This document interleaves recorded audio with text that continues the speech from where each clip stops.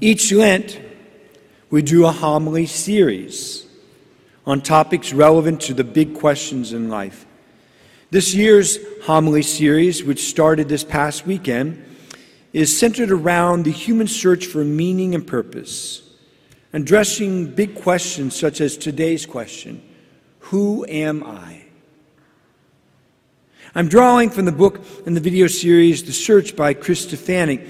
It is my hope that whether it is the homily series, which are being recorded at all the masses, and you can find them at the YouTube channel, just like this past weekend, if you get a chance to do the first one, or the video series, which is on form.org, or the book, which we gave out last year, that addressing some of these big life questions will help you personally and inspire you to continue your search. And I pray that you will share these messages with people you know and love and believe would benefit from them, such as folks who maybe are struggling with faith in God, faith in themselves, and the meaning and purpose that they have in this life. So let's continue our homily series with Who Am I? Who am I? In today's reading from St. Paul's second letter to the Corinthians, chapter 5, he tells us, "Working together then, we appeal to you not to receive the grace of God in vain. For he says, in an acceptable time I heard you, and on the day of salvation I helped you. Behold, now is a very acceptable time. Behold, now is the day of salvation." Now is the time of salvation? Really? If this is true, and it is true because Christ comes to us with this salvation every day, why is it that at times we feel so small, as if we don't matter? Salvation is about God loving us, and we loving God and ourselves, but then look at us, struggling with how the Creator of the universe can love us. We're seeing our own self-worth in this vast world and universe, yet seeing our own self-worth as we look at our sinfulness. What to do with this? Let's spend this homily asking the question, who am I? Let's spend this homily looking at just you. Just you as an individual. Did you know there are approximately 7.5 billion people on this planet with you right now? Feel insignificant next to such a vast number of people? Ever stand next to the ocean and take in the reality that the earth is really, really big, and you are occupying just a tiny speck of space on this planet? Let's take it out a bit more. Let's move from the earth to the sun. When you compare the two, the earth and the sun, side by side, you can fit 300,000 of our earths into our sun. Feel small? Plus, our sun is just one among billions of stars in our Milky Way galaxy, and our Milky Way galaxy is one among billions of galaxies. Our galaxy, too, is actually pretty small. Only about 100,000 light years to cross it. There are some galaxies that take 6 million light years to cross. Along these lines, the Hubble telescope was once pointed at a seemingly dark spot in our night sky. Just a pinpoint dark spot where they couldn't see anything but darkness. It found 15,000 galaxies in that pinpoint. Feel small yet? Careful. It's easy to confuse small with insignificant. As if a massive amount of cosmic space has more significance than you. What if I told you that the most amazing living thing in this massive universe is literally right under your nose? You. You are unique, strange, irreplaceable, one of a kind. There has never been another you in the history of the universe, and there will never be another you in the future of time and space. Have you ever marveled at the mystery of you? Like the odds that you are existing at all. They are so astronomically small. Yet here you are. But you almost didn't exist. Almost. Think about this. 66 million years ago, scientists tell us, a 7.5 mile wide asteroid struck the Yucatan Peninsula at the exact right place to produce enough soot to fill the atmosphere and wipe out the dinosaurs. However, if that asteroid arrived in our atmosphere a few seconds earlier, it would have struck the ocean. Or a couple more seconds earlier, it would have missed the earth entirely. This means that at the moment of the Big Bang, when all matter was sent into the void of space, that asteroid and its trajectory was already set in motion to strike the earth at the precise place and precise time to change everything on the earth and get ready for you. You. Chew on that for a while. Well, the same is true of you, with you. You are incredible. The margin of error that you exist is equally incredible. Think about all the things that had to be in place for you to come into existence here and now. How about this? How about this? I mean, it's almost impossible to fathom everything that had to be in place. If there was a caveman 40,000 years ago that ran right instead of left to get away from a saber-toothed tiger, he might not have ever met your great-great-great-great-great-great-great-great-great-great-great-great-great-great-great caveman grandma. And you, my friend, you wouldn't be here right now. Thus, from that first explosion of light at the beginning of the universe, your existence was set in motion. Mind-blowing. Let's look at your human body for a moment to see just how amazing you are in your physical state. Your physical body is made up of about 7 trillion cells, all with a very specific function, and all working together at every second of your life, all together more spectacular than a massive, lifeless star. Your heart beats 100,000 beats per day. Your eyes can distinguish up to 7.5 million different variations of colors.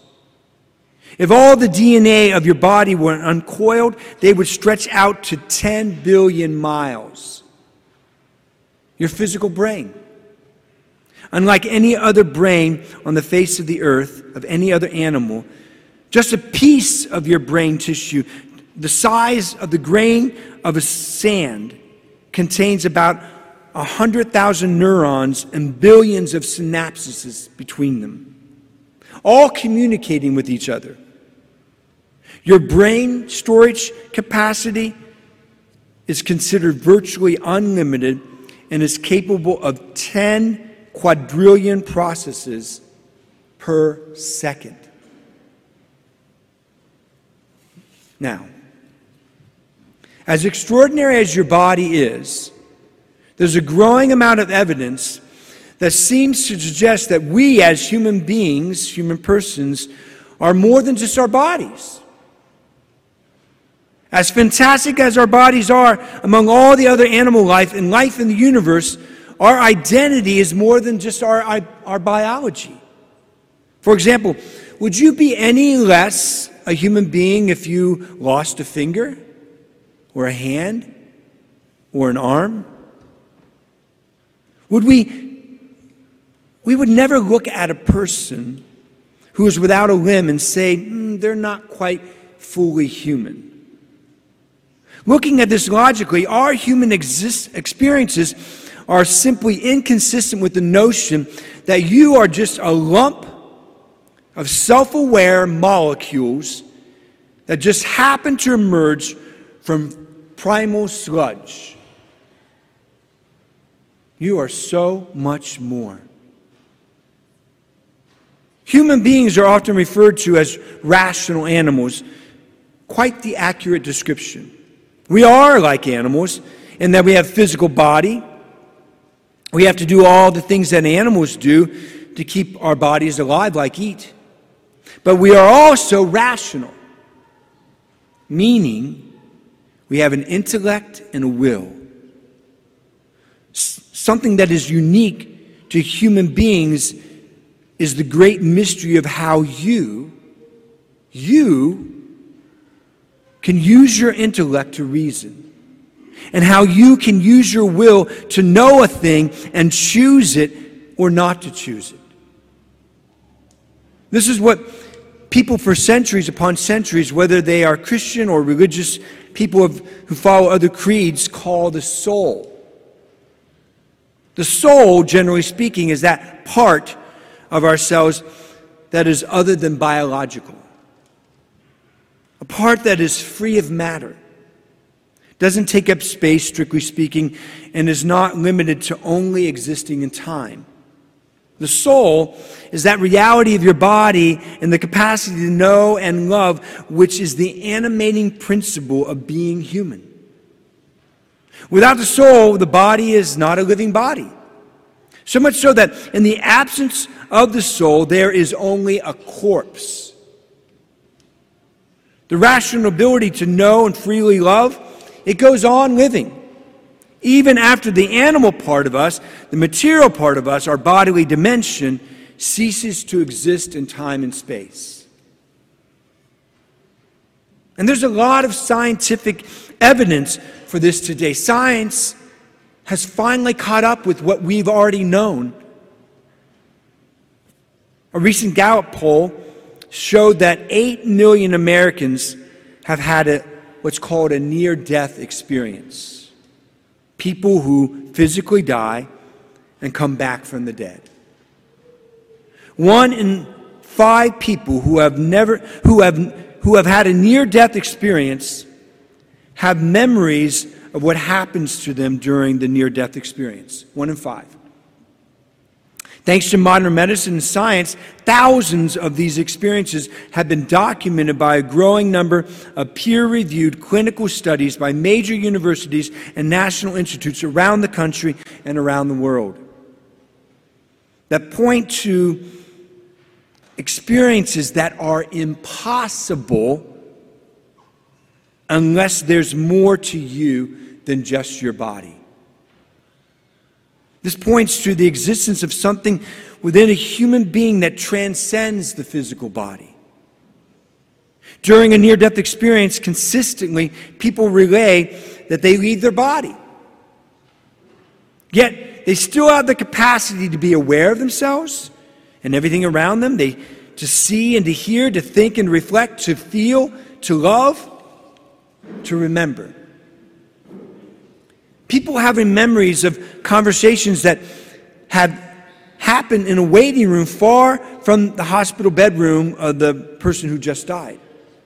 The soul, the person recalls, just moved through the wall and down the hall and to the waiting room and then described accurately everything that happened, everything that was said at the news of their death was relayed to loved ones. Here's one to ponder. 80% of the people who were born blind,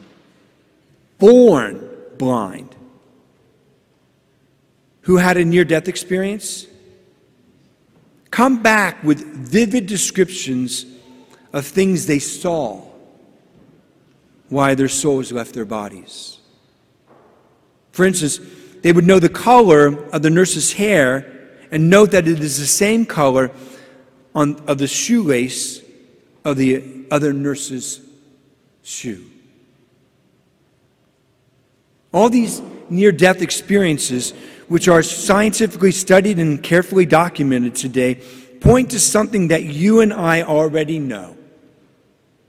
There's more to our human life than our bodies. There's something about being human that lives beyond the death of our bodies. And this something is you. This something is our soul. So this means that the soul, your soul, lives beyond the boundaries of physical space and time. What is outside of time and space?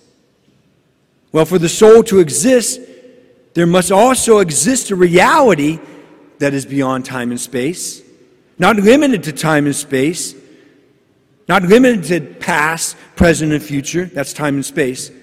Not limited to the beginning and the ending of time and space. This reality, my friends, sounds an awful lot to me like eternity. Eternity among Christians and Jews and all the historic philosophies and religions is a dimension of existence that is above and beyond physical space and time. In fact, for us as Judeo-Christians, eternity is the state of existence in which God dwells. And from his place in eternity, from what he calls heaven, God created time and space and everything that dwells within it. You see, according to the Big Bang Theory, scientists tell us that before the universe was created, there was no time and space. There was nothing. When the universe came into existence in an explosion of light, the so-called Big Bang, this is when time and space was created. And over billions of years, you were eventually created. Here and now. However, we know, scientifically speaking, something cannot be created out of nothing. Time and space and all that dwells within them cannot be created out of nothing. Something else has to create them. Well, this something else is what philosophers and theologians of all stripes up and down the centuries have called God. God. Only an eternal God who exists before time and space and outside of time and space, who has an infinite power and an infinite intelligence and an infinite will, and whose very nature is love, and who in an act of love creates life. Only this eternal, infinite God is capable of creating time and space and all that will dwell within it. This God, my friends, at the moment of the creation of the universe, this God was thinking of you. At the beginning of the universe, this God was thinking of you. He can do that. He's infinite. He stands before all time and space. He was thinking of you. And then he set into motion an almost infinite amount of events through time and space in order to make sure that you were created. And when He created you, He didn't limit you just to a physical body. That's who you are. He also created a soul. That's who you are. That is capable of living beyond the limits of time and space. That is capable of living in eternity. Living eternally with Him. Which is the reason why He created you. Who are you? You're a big deal.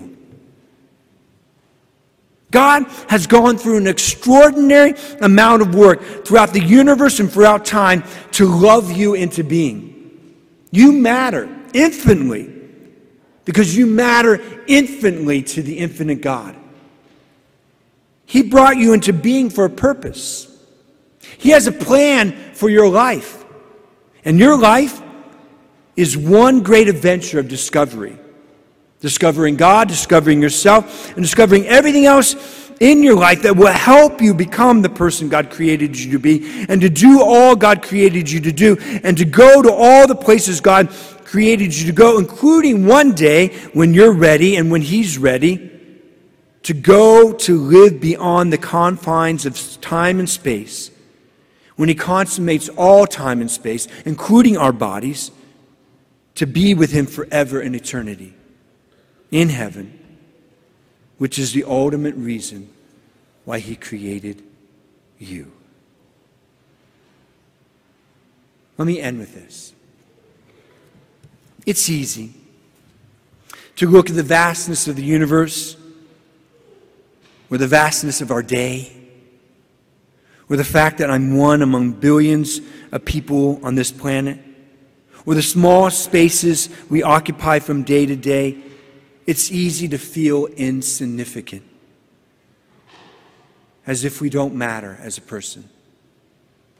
But God, who is looking at you right now, He is looking at you right now from His place in eternity in heaven and saying to you how beautiful you are, how unique and special and worthy, and how important you are compared to the trillions of stars in our universe. As incredible, too, as each of our bodies are compared to all other living beings, we also have an intellect and a will, just like the one who created us.